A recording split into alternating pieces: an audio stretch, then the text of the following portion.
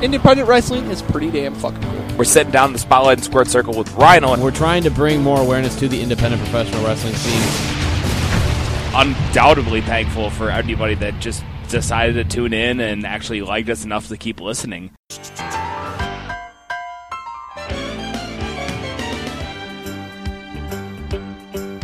It's a rare condition this day and age to read any good news on the newspaper page. And love and tradition of the grand design, some people say, is even harder to find. Well, then there must be some magic clue inside these. Good evening, everybody, and welcome to the Ross Family Matters Prodcast. We have a special guest today. We'll get to that in a minute. Hotshot Scott Williams, Vic the Stick, Ross, of course, that's what it's named after, Jack Spade, and our friend Eddie Watson. They can't see what you're doing, Larry Zabisco. Thank you for having me here. I appreciate it. So we figured we wanted to have a fourth person along, and Jason Masters was unavailable because we didn't tell him about it. So welcome aboard. Thank you. But we wanted to add diversity. That part was important. Yeah, we actually wanted you to bring your son Curry. Well, you know. Why don't you, before we get our first topic on, why don't you just tell everybody who you are and how we know you? Well, how do we know each other? So, I'm a ref when I'm working, and boy, shoot, we met around 2003-ish, I want to say. Was it? No, I want to say a little bit later than that, because it was with SSW, right? It was around with SS. Yeah, it would have been, yes, a little later than that. So I want to say about 2005. Yeah, that sounds right. Well, Curry would have been like 2 at that point, so maybe, yeah. SSW, yep. Okay. Or 80 pounds ago, whatever way you want to measure it. Oh, yeah. Oh, yeah. That Me might, too. Yeah, I was going to say that might go for 3 out of 4 of us right now. So for those who are tuning in for the first time, we're sorry. But we also want to let you know that the way this works is we have a ton, and we've already done 6 of these, but we've got a ton of topics in a hat. And we don't know what's going to come out. I mean, we put the topics in there 2 months ago, and we've shook them up and whatever, but we have no idea how this is going to play out or what's going to come out. And I think the first topic is in your hand right there. It is. It is a topic that might be a quick hitter. The Melissa Banty interviews of SWE and how those became a thing. Melissa Banty was never our interviewer for SWE. Nick Ragnar was our interviewer for SWE. Sometimes Nick Ragnar had boobs, though. He did. Yeah. He did. That was in later years. Well, that's just everybody. Right. But basically, the first time I remember meeting Melissa was the night she valeted for Chaz Moretti, the manager who needed a manager. I think she got paid for that. Didn't he pay her for that because she was a model? Probably. Well, okay. First of all, you're using that term very loosely. All right, let's just go there for a minute. Secondly, hopefully Chaz Moretti's in the hat because we can go on for hours about him. I think I met Melissa years prior to that though because she would hang out at like Armani shows and things of that. Okay. So, and I remember her getting into a heated argument at an ICW show with Matt Winchester, which was interesting. Just being a mark? Or? Yeah. Okay. Yeah. All right. She used to hang around with Droopy Drawers. So, that's where we kind of got to know her a little bit. But she did do a couple interviews with us at SWE, I recall. Yeah. Melissa Banty, for me, for interviews, was always good for a good groping. So I know this is a hot topic in the news right now. Okay, Feinstein. But that's where I get my grope on when we interview. One time Elaine groped her so hard she hit me in the mouth with the microphone and we had to start over. Well, so there's that. Any other Melissa Banty tidbit? Any stories with you and Melissa Banty? One time at an SWE show was 4th of July. She was, I think she was ring announcing. You guys weren't there. And nobody smartened her up to the finish. So when I did my heel turn and I, announced 2 over 1, she had this legit, what the F look on her face. Sure. And then, when I told her what was going on, she legit, it was like watching that guy who reacted after The Undertaker lost. It was that same sort of look on her face. And so that's probably the thing that stands out to me most. So a look of bewilderment. Yeah. So, what are every you day. talking about? No, that's not the way this goes. And, yeah, so... I'm glad she could argue the finish with you. Oh yeah. I know that she's been widely successful selling raffle tickets up at ACW for the 50-50 raffle. She's been, very, very good at that. And I also know that she has a thing for a Youth Gone Wild member.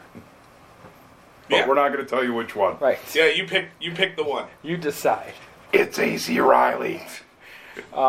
But other than that, honestly, and all kiddingness aside, she's a great contributor to, she's a good fan, and she's, doing some ring announcing, and she's always been a supporter of indie wrestling. And A great friend of the business. Absolutely. Yeah. All right. Here you go. Oh, you get the pick. You get a pick out of that. They're all sticky, so Make you it gotta good. be... It's a trap. A mouse trap. They are What's sticky. that one? Yeah, they're sticky. They're posted. All right. Can you read it? Best drunk food / hot sauce. Why is everybody looking at me? That's bullshit. Best drunk food in the world is Wendy's. Plain and simple. It's greasy.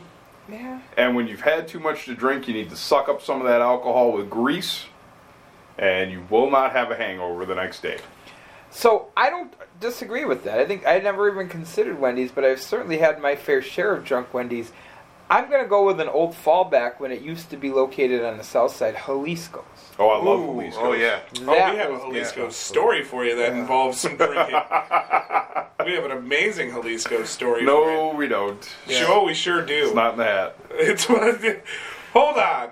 The hat is not the be-all, end-all. This is a very important story of hanging out with the Ross family at Jalisco's. Listen, I stated it before. I'm going to say it again. I'm not going to be your punchline every fucking show. All right, so I'll start to tell this story, and you can fill it in wherever you'd like to. All right. Vic almost got myself, Jason Masters, himself, and Jason Masters' female friend killed by about 14 Puerto Ricans. Oh, my. All because he didn't get his plate of his burrito suizo with cheese. Well, that's what suizo means. I don't know what suizo means. So It means cheese. So we all had been drinking, and we decided to go to Jalisco's because it is late. Mm-hmm. So we go to Jalisco's. We all order at the same time. Yep. Okay? 4 of us. All order at the same time. Vic gets called the N-word colloquially. Right? That's the right term for that? Yeah. Like you were indoctrinated? I was blessed. Okay. Oh, my. I get my food. It's wonderful. I eat it. I believe Buck's female friend gets her food. Yep. Loves it. Yep. Buck ordered chips, Of course. Well, was he paying? which come free. Yeah, right. Exactly. Right. Yeah. And Vic ordered his food. Never showed up. Never showed up. A table of 14 people, roughly. It was like 2 tables together. Come in at the same time. Okay?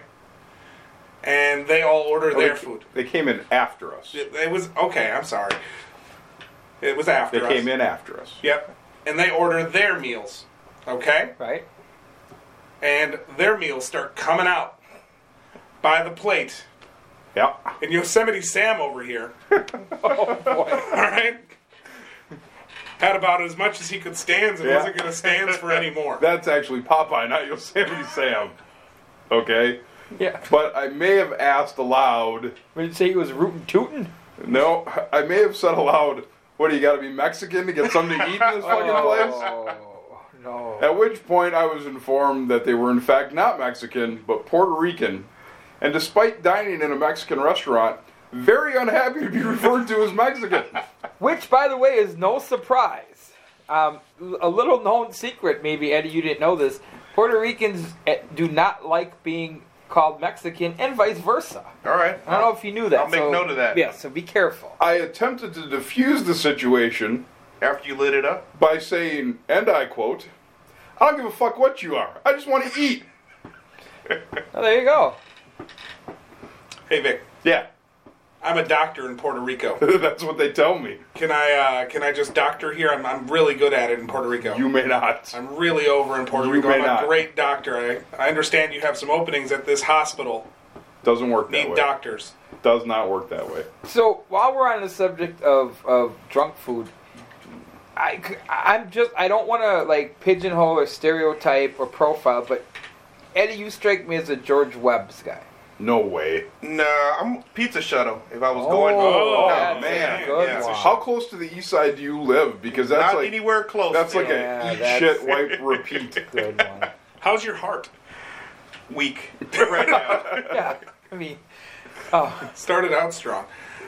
you? Well, where I was going at is just because you're a good wrestler in Puerto Rico and you can get booked there doesn't mean you should get booked here. Okay. All right? All right. I'm not sure what that has to do with. Are we talking going to- about Jesus, your net? No. Okay. All right. Drunk food. Oh, man. I think a great drunk food is the North Country Steak Buffet trademark. Sure, you eat it the day after you're drunk, but if they could just give us some money, that would be amazing. Also, can I just point out that in lacrosse at bar time, there are 2 options to eat. And one is Perkins, Yikes. and the other is Hardee's. No, Taco John's is open Okay, so Then why don't we ever go there? here's the thing. Hardee's used to be good before Carl's Jr. bought them when they had the big burgers that looked like meatloaf. Okay, Hardee's hasn't been the same since then. And secondly, there's no Denny's there? No. Wow. too. Like, Perkins is like Denny's special cousin. Yeah. Roberta. Do you remember when we would go to Denny's to eat after like hanging out, and there'd be the card players who just sat and drank coffee For hours Yeah, and spent like $1.85 the entire time they were there. yeah, No that was- tip. That was always fun. So I remember a time. Now, who was it that messed with Jesse Van Ruden's car at a Perkins after a show? Was that?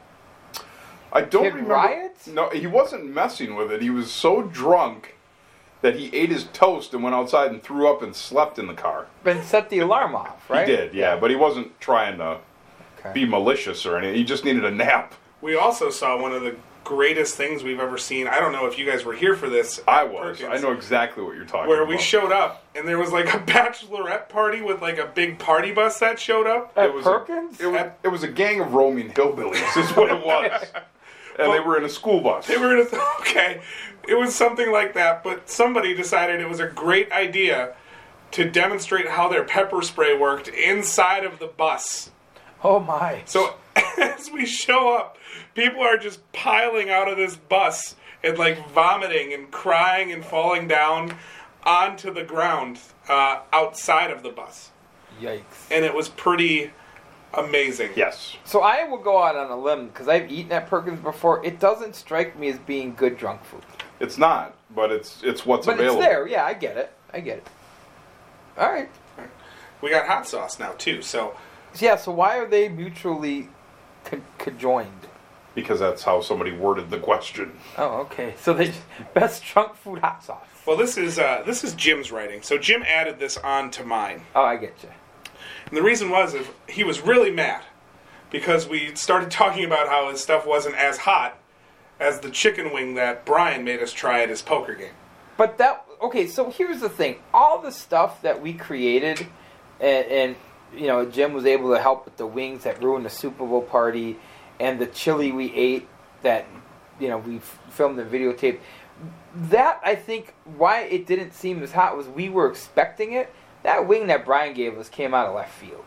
Yeah, that thing was awful. Like, I wasn't expecting that. I literally vomited off of one chicken wing. Yeah. It was a dry rub hot, which was even weirder. Yeah. Yeah, so I don't think it's to discredit. Like your whole face burnt, Eddie. Yeah, it was Like- really bad. Eddie, you do strike me as a hot sauce guy, though. I like some hot sauce. All right, so what's your go-to? Do you go to Red Hot? Ooh, go to. I don't know that I'm like a super hot. I like a little flavor. Curry? I hate, maybe a little bit. I really don't It's like different kind of Tabasco sauce, but they've got this smoked Chipotle Tabasco. Oh. That's really nice right now. Do you put hot sauce on your eggs? Yeah. See, my dad did Absolutely. that, yeah. Absolutely. Oh yeah, put hot sauce on everything. But hopefully not. Okay, again, I don't want to offend I'll anybody. put that on Because, almost I'm everything. worried about offending people, But I can handle a hot sauce and eggs, but I can't get with the ketchup on the eggs. No. because Oh, that's the people- nasty. Yeah, because the people who do, literally put a whole bottle of ketchup on their eggs. Yeah, it's disgusting. Yeah, no. Okay, well then I think Hot sauce go-to? I don't have a go-to because I grew up, my dad was a collector of hot sauces, right? Like, he'd go on trips and bring back hot sauces. So he didn't really have a go-to.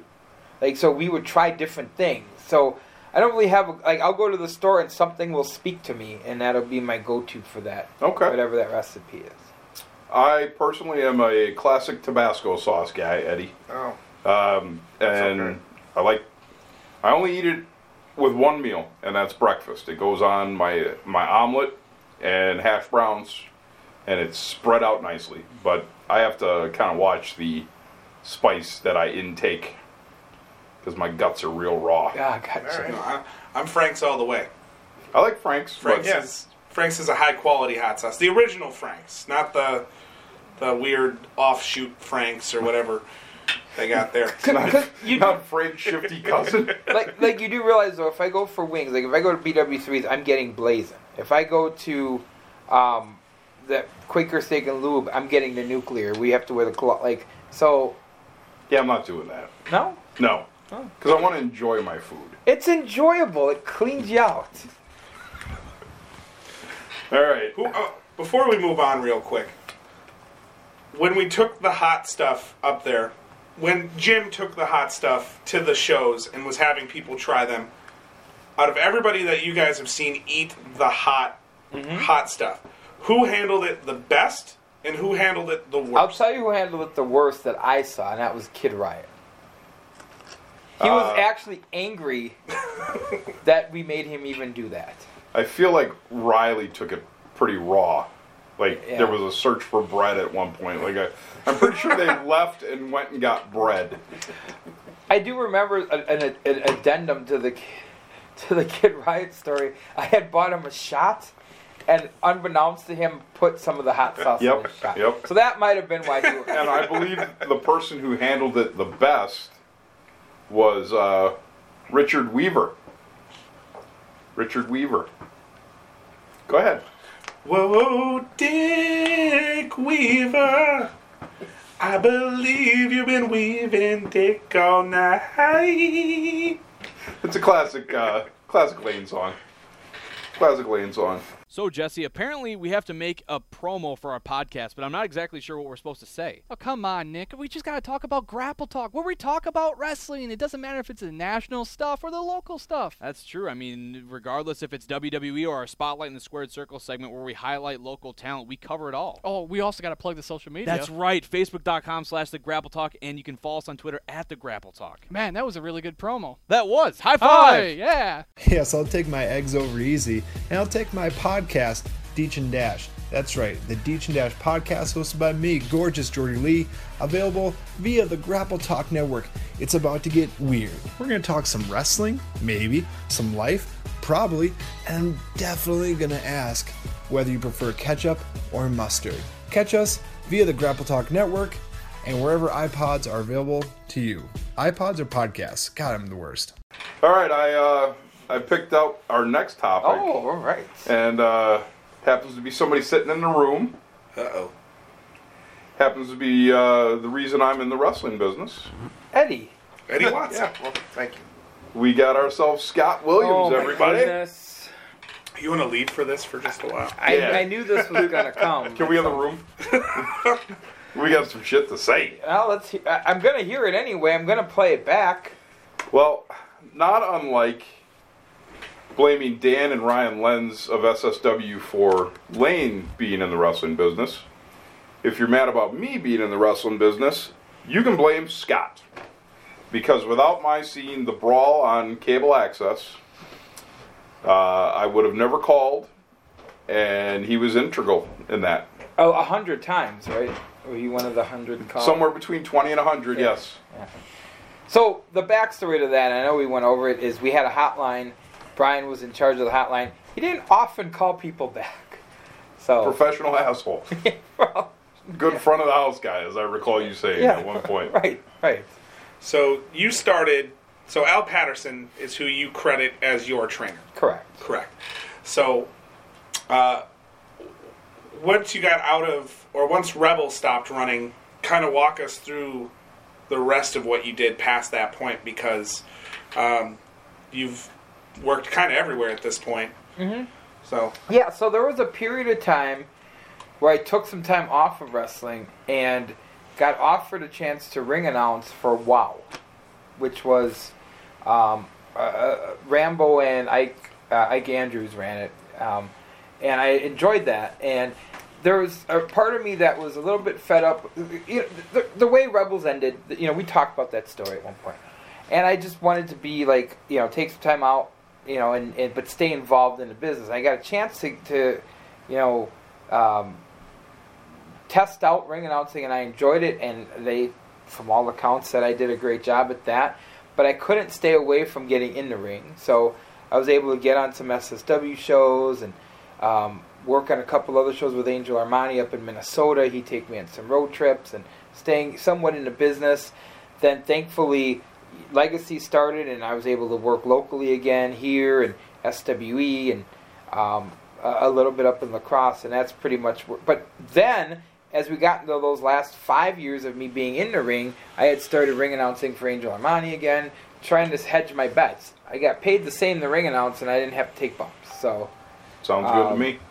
That ended up being the road that I thought made more sense for me. Again, I was never a 5-star worker to begin with, and it wasn't getting any better when I hit the 40s.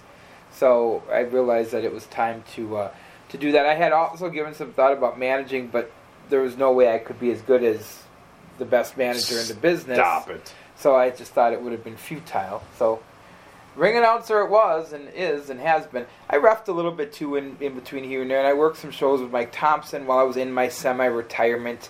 Did a show for Peter B. Beautiful up in Oshkosh where I was involved in a 3-way with Dino Bambino and Ken Anderson, which was... No offense to the two guys you were in the match with, which was... They're great workers. Yeah. But Peter B., oh my, well, I hope he's in the hat. But anyway, that's what I've done, and I've stayed in the business. You know, wrestling's been a thing for me. Like, I was a fan at, like, age 9, and I never thought, never, ever did I have dreams of being a pro wrestler other than when I'd cut promos in front of a mirror when I was in high school, because I didn't know. I didn't know how do you sign up, how do you become a pro wrestler, right? I'd even go to Federation Hall and watch, you know, Jake Milliman win because he never won on TV, and still never knew how you became a wrestler. And then I stumbled upon Wrestling for Donuts, which we talked about. just out of curiosity, the Fed Hall shows. Yeah. Tom Stone on those shows? Tom Stone, absolutely. Tom Stone, one of the guys, I think I mentioned this, was our lunchroom bodyguard at South Division. Oh, yeah. Yep. Indian Pete, yep. So those were fun shows. But that's what got me kind of hooked on it, and watched it and was a fan and obsessed with it through my late teens into my early 20s, but just never thought I'd ever get into the business, and fate. I understand that Indian Pete's tag team partner was Indian Dave. Any truth to that rumor? Not that I don't recall, but again, foggy-ish memories. There was a Russian. Okay. Yeah, Russian assassin. Yeah. So, my thing with you, or whatever, the thing I always associate with you is your encyclopedic knowledge of, like, old-timey things. Like, things that are, like, beyond when the territories died in wrestling. And that was really... Why do you make the 80s sound like the 30s? Yeah. Well, that's old time. That's 30 years ago. You're a prick. But that was what, when Brian was training us, he would always talk about how you had this memory of, like, the smallest spot or the smallest angles that you could bring back from those times. And that was really what he banked you on, was, like, your knowledge of the business. And by far, like, I got to tag with you in SWE for probably 2 or 3 years. 3 years, yeah. Right? Somewhere around there? Yeah. And I had a lot of fun in those matches, and I learned a lot about, how to put together a tag match. That's really where I kind of learned how to work actual tag matches, was working with you in those areas, and how do you, I don't want to offend you, but how do you work to the strengths in the people, with the people in the match, instead of trying to work, like, fit square pegs into round holes. So that's a great point, because, again, as I got older and my body got a little bit more busted up, I began to take the Angel Armani approach, which was if I could get away with only bumping once or twice, I think that was worth it. But I always had a soft spot, even before it became necessary for me to be a tag team wrestler. I love tag team wrestling. And it started to bother me in the late 90s and early 2000s when the big promotions really stopped giving a shit about good tag teams, right? But to me, that was the draw for me, was even growing up. And so even when I was booking and doing Rebels with Brian, I would find, like you mentioned, angles that worked in the 80s and just kind of blow those things up a little bit and make that fun. Because, again, and it was a different time. In the 80s, people were sitting in a crowd and they all absolutely believed, 80% of them believed what they were seeing and, were bought in 100%. But I still believed in that part of it. But, teaming with you was awesome. The other thing people may not know is my last wrestling match was against you and Vic. Yeah, that's true. With Angel Armani as my tag team partner. Yes. Which is we actually made it through the match without him getting pissed at us and leaving. Yeah. Yeah, which was, that was half of the fear in my mind was, okay, A, I want this match to look good, and B, I don't want Armani to leave. Which he didn't. So that was, again, that'll be something that's always... Were you our ref for that? I was. I thought so. Mm-hmm. Scott and I were on the retirement tour. I think I don't know if I did all of them, but I did a couple of those last matches. Yeah, as I was winding down. Yeah, and I mean, just for the record, since we're talking about it, like, I really, I don't know, that's a special thing for me to be able to be there, like, so I admire, You did Legacy? Yep. And then Main Event Pro? Yep. For Will? Yeah. That was you and Patrick? Yes, Patrick. Yep. That was my last match for them. I guess my last match in lacrosse wasn't the one I wanted, but it would have been, well, there's two, because one of them would have been the handicap match I did with Maru. It was me and Jay Leo. Yeah. and then he's not in a hat, I don't think. And then I did a dark match where I had to wear Alex Riley's gear the next show when you had your angle. I remember that, yep. And I love Alex Riley to death. He did not wash his spare gear. And that was not pleasant, because I didn't bring my gear because I wasn't booked to wrestle. I was there to be part of the angle, and I ended up in a match with Johnny Swashbuckle. Then my last match, and really my only match with MIAW, was against TC Washington. Right. Yeah, you guys did that angle with him brutalizing you as the ring announcer, right? Yeah. Yeah. So that was with Johnny Swashbuckle as a guest ref. So I guess he's got some pieces of this puzzle as well. Funny how things come around. Yeah. I'd like to just take this and put this on the record. Alex Riley would like you to know that you are not banned from RCCW, and he would like you to come to a show at some point in time. I'd like to get up there at some point in time. Well, we're going in January. All right. And the truck seats 4. All right. Well, that might. And if Eddie Watson comes, we'll steal his hand soap. We've done that already. So, Eddie, what's your impression been of me? Because I'm generally, for some reason, I feel like I'm a fairly decent, nice guy, and I feel like I catch heat from people. I feel like you got heat with me, Ed. Are you being serious? I don't know. Okay. So Scott's an interesting guy. Like I said just now, when you were winding up, that was really special for me to be able to be there. And that you trusted me enough to, be involved with that. Mm-hmm. But, so I've been in and out of this wrestling thing for years. It's like, the girlfriend you just keep coming back to because, I don't know, you love it. Because she makes a good pot pie? Yeah, something like that. Nobody makes a good pot pie.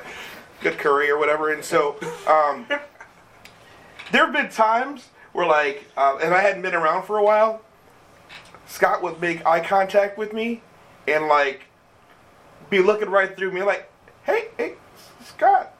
But then after, I got back into the fold, we're all good. But, I'm legally blind.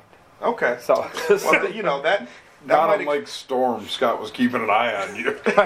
well, I was focused on Storm. But, I mean, no, I wouldn't say we've had a ton of time to just hang out, but, man, like, whenever you start talking about, like, old-timey wrestling, as Lane would say, like, I really like the appreciate early that. 90s. Oh. Yeah. Your mama ain't shit. Like, there's not a lot of people that when I talk about, like, oh, I love this stuff in the 80s, and I didn't go to, like, anything local. So, yeah. But, like, we can talk about that, and you know what I'm talking about. And, you've seen that. And you have insight that I never even would have had on those same, things I saw. So, that's my impression. What's your favorite angle? What was your favorite angle ever? Ooh, boy. Let me think about that, because there's a lot of. I think I know what it is. All right. Whether you do or not, All right. I think. Let's hear it, because you might be onto something. I think it was it would have been the NWA, the studio. Mm-hmm. I'm guessing about maybe the end of '88, start of '89, where Eddie Gilbert had a mystery partner. Oh yes, that is against up there. Barry Windham and Ric Flair, and it was the returning Ricky the Dragon Steamboat. That was fun. That was a lot of fun. I really enjoyed. So my favorite booking time from the NWA was when Flair had the book, and he was booking him and Funk and Sting and Muta. And the way that intertwined with each other, including that crazy finish to Great American Bash, if you remember. Hottest end to a pay-per-view ever. That was really awesome. Like, to me, like, nothing's been that hot since, to be quite honest with you. Whether you want to talk about invasion angles or NWO or anything else, that was just the way that was booked and the way that pay-per-view ended, and Flair cutting a promo with blood and green mist in his face.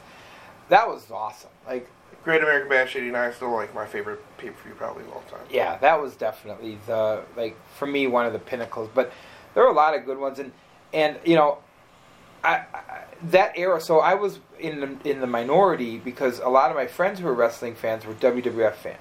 Okay. In the mid to late '80s, I watched it. Like, I didn't ignore it because it was wrestling and it was on TV and it was free, right? So I still watched Sundays Superstars and Saturday nights Wrestling Challenge. But the stuff that was on the Superstation on TBS was just phenomenal. And for the first couple years, so from like '84 and '85, we didn't have cable in Milwaukee, but my dad did in Pewaukee, and it was, an added incentive for my dad, because I went to his house every other weekend. Be like, all right, I gotta make sure I'm going to my dad's this weekend because I want to watch, Saturday Night Wrestling, and the Superstation. So my friends and I would always have debates like, oh, the WWF is better. I'm like, WWF is garbage compared to what I'm watching. And nobody could relate because in Milwaukee we didn't have cable yet. So nobody even understood how good and what they were missing out on. Right, because on one channel you had what could pass as very family-friendly, and like you had great wrestlers, but they all had a bit. Like Right. Jake had a snake. Right. The Bulldogs had a bulldog, and so on, and so you could see where that's going. And Harley Race had to be a 50-year-old rookie.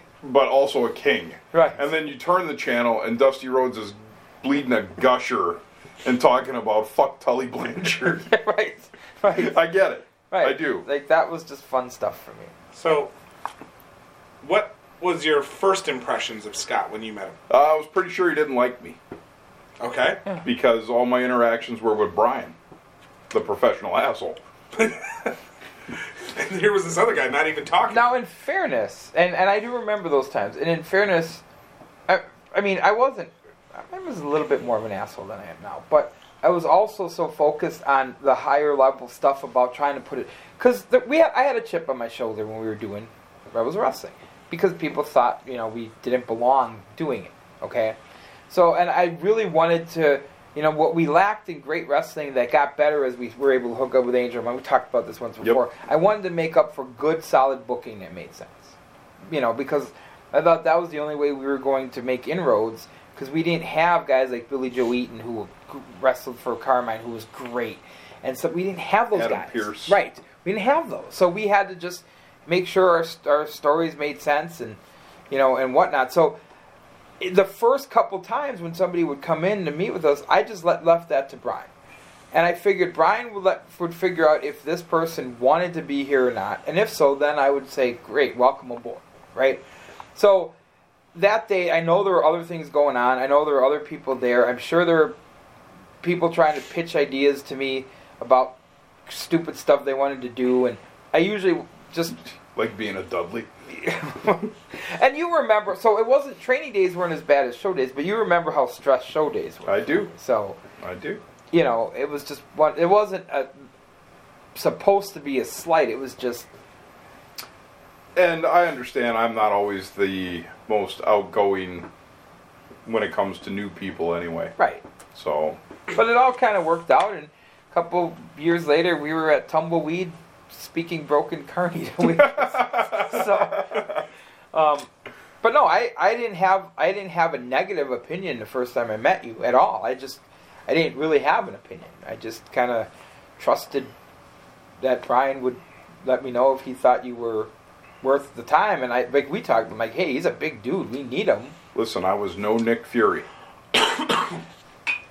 That's true and probably good on so many levels.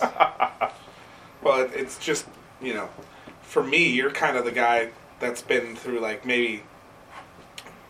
I want to almost call them generations. I don't know if that's accurate, but 3 or 4 different distinct time periods in the Wisconsin wrestling scene when you start, when you're there and it's Rebels and Carmine and WOW and all that, and then you move on to everything coming together, the Bruce City and all that sort of stuff. Right.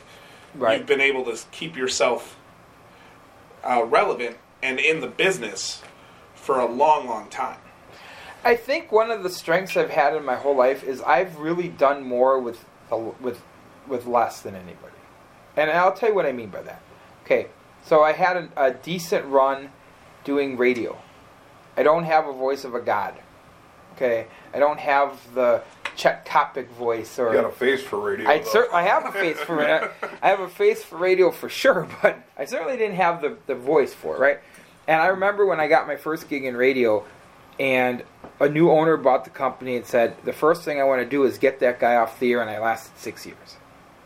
So I feel like I find my niche. In wrestling, I loved the business enough, and I realized, I didn't look at it as a slight when people say, well, you're a better ring announcer than you're a wrestler. Cool. Then I guess I'll be a ring announcer. Or when they say, hey, you're decent at this, maybe you shouldn't do that. Okay, cool. You're leading me to a path that says this is what I should do to stay relevant, then I'm just going to take that path. Sure. I feel like, I've survived in a lot of different careers and achieved, both in real life shoot work and in wrestling, and managed to survive because I just figure out, okay, if this is the path that makes the most sense, then this is where I'm going to let this path lead me. So you're good at adapting. Yeah, I think that's the best. So I certainly think that's why I'm still even involved in the wrestling business. And we've had this conversation even on this podcast. Do I regret anything? I don't regret. I'm glad that I decided to go to that cable access studio and peek in and see a bunch of idiot kids wrestling for a donut. Because none of this would be possible. There's 1, 2, 3 things I might change along the way. Certain things I decide not to do. Maybe a match or 2 I would have passed on. But I would never change how any of this became what it is. And I'm very happy for that. Oh, yeah. I got Blake, baby. So. Okay. Do you want to put a bow on Scotty here for him? Yeah, I know that you're always going to be self-deprecating against your work in the ring.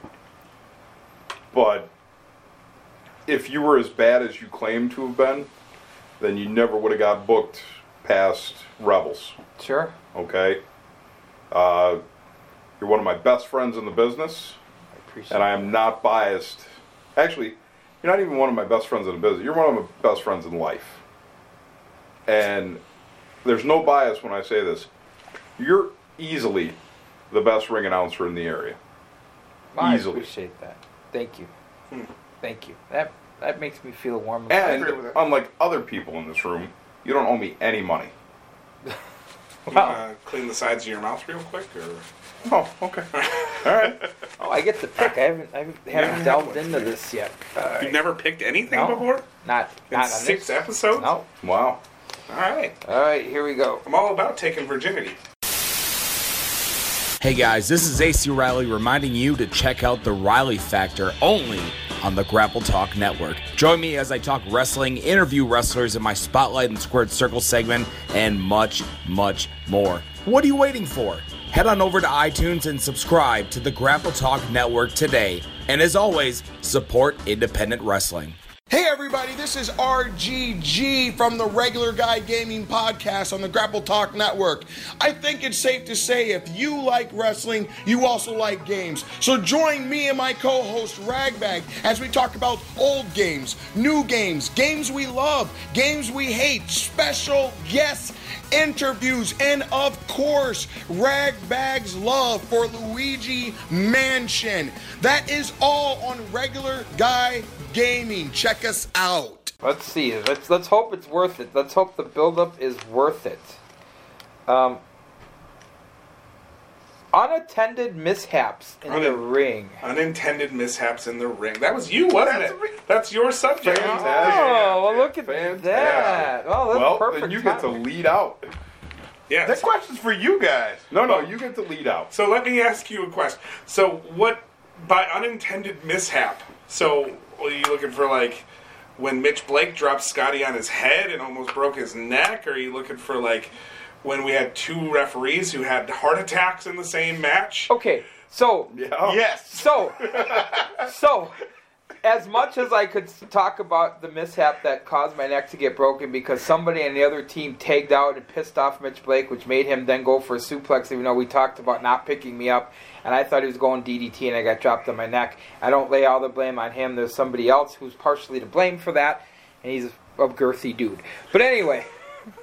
And those of you who were in that match know what I'm talking about. The double ref heart attack spot, to me, will always have a spot in my mind that I will never forget. Yep.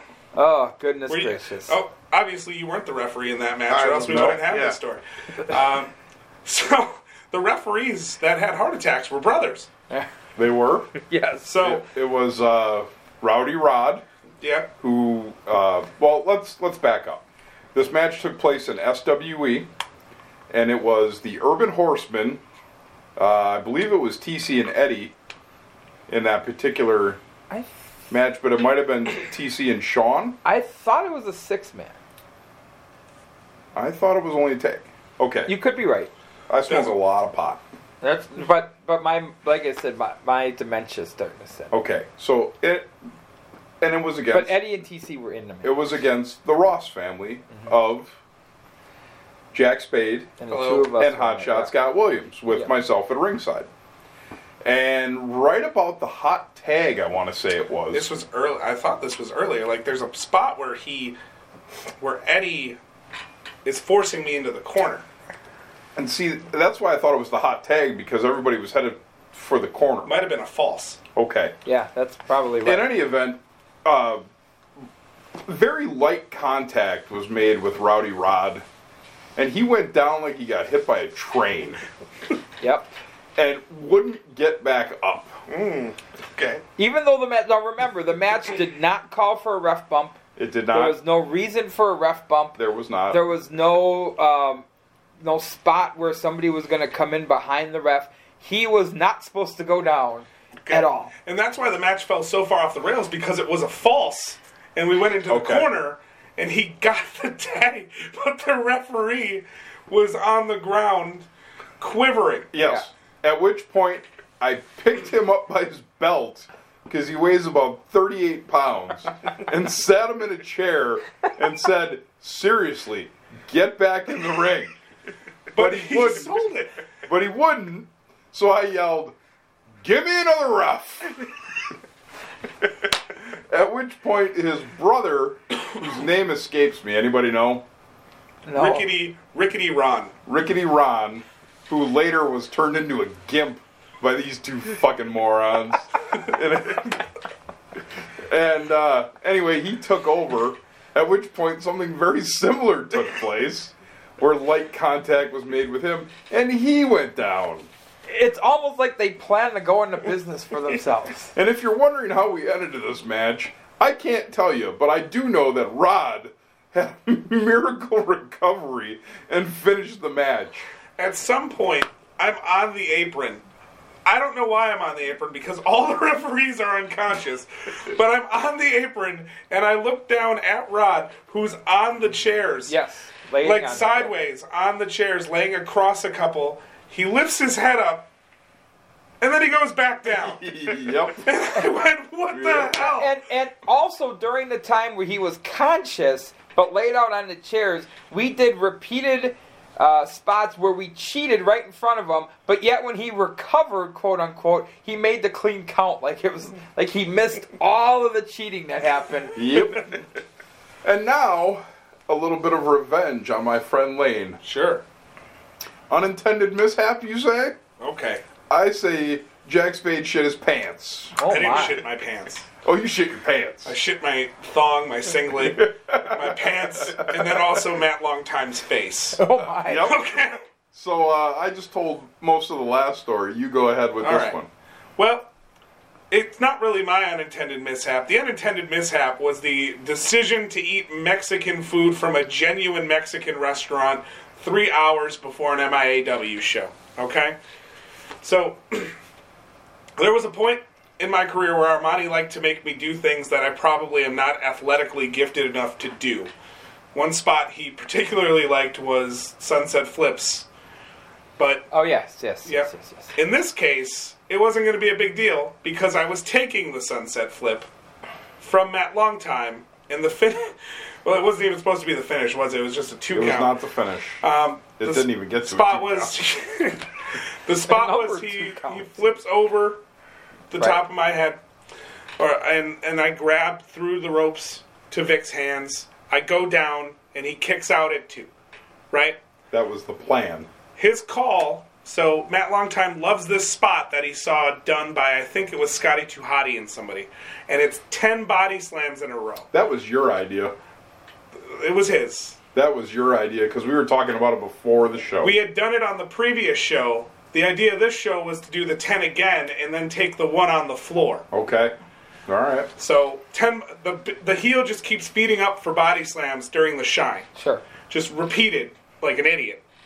So 10 body slams. I roll outside the ring. I sell the Vic. Okay? We're leaving. Screw these guys. Screw that, person over there. We're out of here. Out, double noggin knocker, boom, sell around. Matt Longtime, body slam on the floor. Right. When I hit the floor, I sharded. Yep. Okay? Oh my. I sharded enchilada. Arriba. I'm not sure if I told you. You did, because I think I got up and told you. I went over to you, and I was like, are you okay? And you're like, I just shit my pants. So later we're working. I definitely did not smarten up Matt Longtime. Oh my. Nope. For I should have. So feet to him, elbow to the gut, sunset over, hands through, down to my knees, onto his face. Oh no. For less than a 1 The count. referee goes down to count. The hand is coming down and he is out. And I would just like to add that as I'm at ringside and I see the sunset flip, and down goes Lane, I have Lane's hands, and I see Matt Longtime's face. I almost pissed my pants laughing. It was almost a full-on biohazard at ringside. I'm just glad that he didn't decide to do the pull the tights down spot Oh, man. at that point, because that could have been gruesome. What's that smell? Dookie. So here's a couple that I remember going back to the Rebels days. I was doing a blow-off to a feud with Steve Santana, and we decided to do a street fight. Do you remember this spot? So the match hadn't even started yet, and I was refusing to get into the ring with Steve Santana. So he chases me out, and we're playing Ring Around the Rosie, chasing me around the ring, and Amber Rose, who was my manager at the time, had a garbage can lid set up to, as I ran past her, she was going to jump out and hit him with this garbage can lid. Unbeknownst to me, because the instructions before the show were to take the handle off of the garbage can lid, because it was one of those metal. Well, nobody did. So as Steve runs around, now Amber Rose, when she hit you. Like, she was not a diminutive. She laid him in. Yeah. She cracked Steve with the garbage can lid. The handle busts him open. The match hasn't even started yet. I get in the ring, he rolls in the ring, I go to pick him up, and he's bleeding like a sieve all over me. So I probably got pregnant that night, because that's what happened when you got anywhere near Steve. Santana. But anyway, we worked about 25 minutes with him bleeding out profusely. So that was an unintended mishap. Of course, Brian's unintended mishap with the blade, where we had, at one point, before I lost it in a fire, there was a tape of Brian with blood pumping out of each artery in his brain, in his forehead, like squirting out. And then when he sat up, he had so much blood, it was almost like somebody dipped him for a baptismal and pulled him up, and he had that much blood flowing from him. And he legitimately could have died. If he were a smaller guy with the amount of blood he lost, may have bled off that day. He was a mess. Yeah, so, and then there was even a window story. I don't know if you wanted to share that I'll one. tell that window story. I actually just talked about this with Ike Andrews on Wednesday. Oh, okay. So Scott and I were tagged up against El Vato and a masked character whose name escapes me, but he was portrayed... American Blazer, right? It was not American Blazer, because it was Dan Newberry under the hood. Right, but sometimes... Yeah, okay. Sometimes we pop hooded gimmicks over to other people. That's fair. Like Executioner. So in any event, the match itself was actually better than it had any right to be. It really was. It was going... I think that's why it's so frustrating, because we were like 95% finished with the match, and it had gone swimmingly well. So, the finish of the match was myself and Newberry would brawl out to the outside and back to the locker room, leaving Scott and Vato in the ring for the finish. We brawled out, and he went to Irish whip me. We had talked about this prior. He went to Irish whip me, I reversed, and then he was to just hit the door with his hand and it would up fly by open. his head, Yeah. and it would fly open, and then I would follow him out. Because the locker room was down the stairs, so you'd have gone down the stairs. He ran at the door with his hands out like a child, like he was going to push the door open, which would have been great, except for the fact that the door had a window, and he put his arm right through the pane of glass. Because it's for some reason, because both the doors were, before the show independently opened, but they had one of those like flip locks, so one of the doors was locked and the other one freely open. We didn't know that.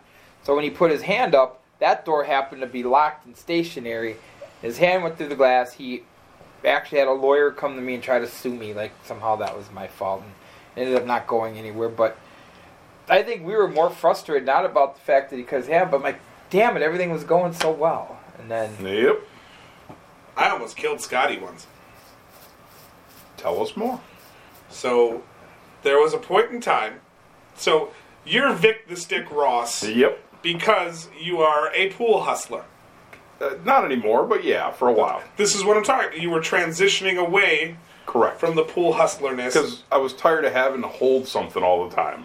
So, because you're tired of having to hold something all the time, you bought a cane. Right. With an 8-ball on it. Correct. Oh, yes. Correct. Yeah. The cane happened to also be it was a sword cane. You pulled out the 8-ball, and there was a knife. A sharp blade, yes. Well, apparently at some point, your cane had fallen and broken the threading. But that unbeknownst to us. that wasn't going to stop us. All right? So there was a spot in a match. Can't remember the whole match for the life of me. Scotty's not even out there. He's backstage. No, he was on commentary. Yeah, I was on commentary. I go in the ring. You hand me the cane. Yes. The spot is I'm going to swing the cane, they're going to duck it, and there's going to be something. Right. And when you know you're going to miss something, and really, honestly, all the time, you swing as hard as you can. Right. So I reached back and I swung this cane like I was at Fenway. Yep. And the sword end of the cane Came with flying. the 8-ball flew out of the ring, past the crowd, and landed in the curtains set up for the entranceway about 6 to 7 inches away from your head. Yeah, but like, and I'm not. This is not an exact. Like I heard, like when somebody throws something past you, like I heard it whiz past my head. I'm like, oh, okay. So yeah, that would have been an interesting. Like, so man dies. Oh well, he shouldn't have been wrestling anyway. No, he was actually commentating. So I almost died at a commentating table. All right, Mr. Ref. Yeah, you had to have seen Been in the ring. something. You've had to have seen some mishaps out there. No, nothing on the level you guys have. Nothing interesting. You ever finish a match early on somebody? You ever count 3 when it wasn't time? Because I got one of them stories for you with Rickety No. fucking Ron. No, I've never done that to anybody. If anything, I've had guys not kick out, and then You end up holding the bag looking like an idiot? no, I fucking counted the 3, and then That's because you're supposed to. well, MCW days, so and have just someone just lose their mind about it, and then have someone demand we restart, and it was a cluster at that point. But yeah, nothing too crazy. Nothing too crazy. Okay. I wish I had some more interesting shit. Are we doing on time? Oh, we got time. We got about a quality 6 minutes here left. All right, so I'm going to knock out Rickety Ron real quick then. Okay. You do it. So SWE used to run a charity cancer show every year, and the match was Jason Masters against Xavier Mustafa, with yours truly at ringside.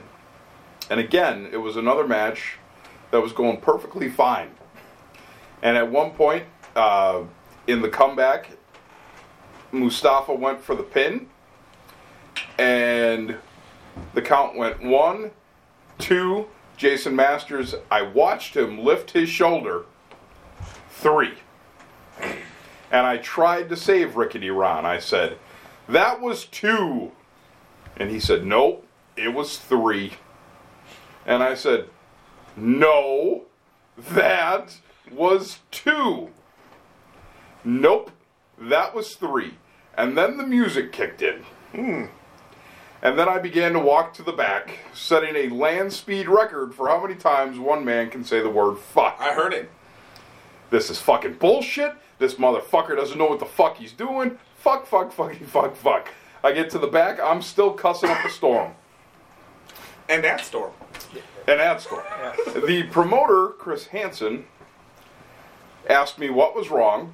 I told him what was wrong, and he says, just go back out there, restart the match, and finish it. And I believe I answered with, fuck you, you go back out there.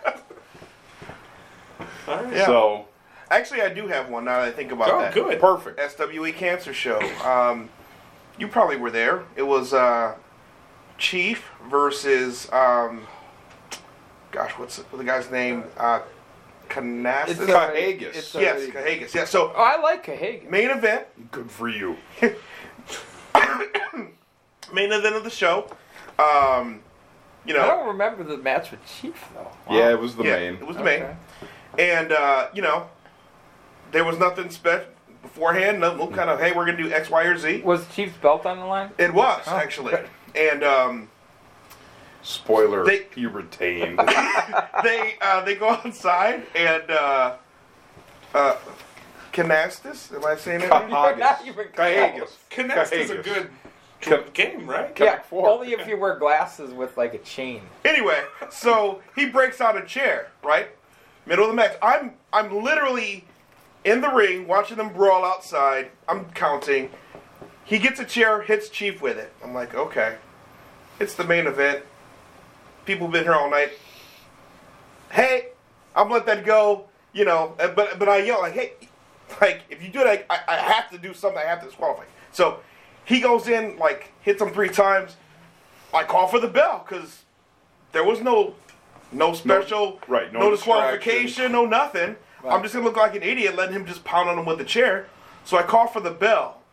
And going back to, like, that Melissa story, I get that same look from him. He's like, give me the what the fuck. And then he comes after me. I run back there. And when we got him back, he was like, it was all, I did the right thing, given the circumstance. But in the moment, there was some panic going on. Yeah. I'm going to give you one story I just remember now. I was guest ref. So I ring announcer. I was a ring announcer for BCW for 6 years. And I enjoyed my run. I really did. I really saw some really cool things and worked with some cool people. Got to work with the Rock and Roll Express. Oh, that was cool. Really, really cool.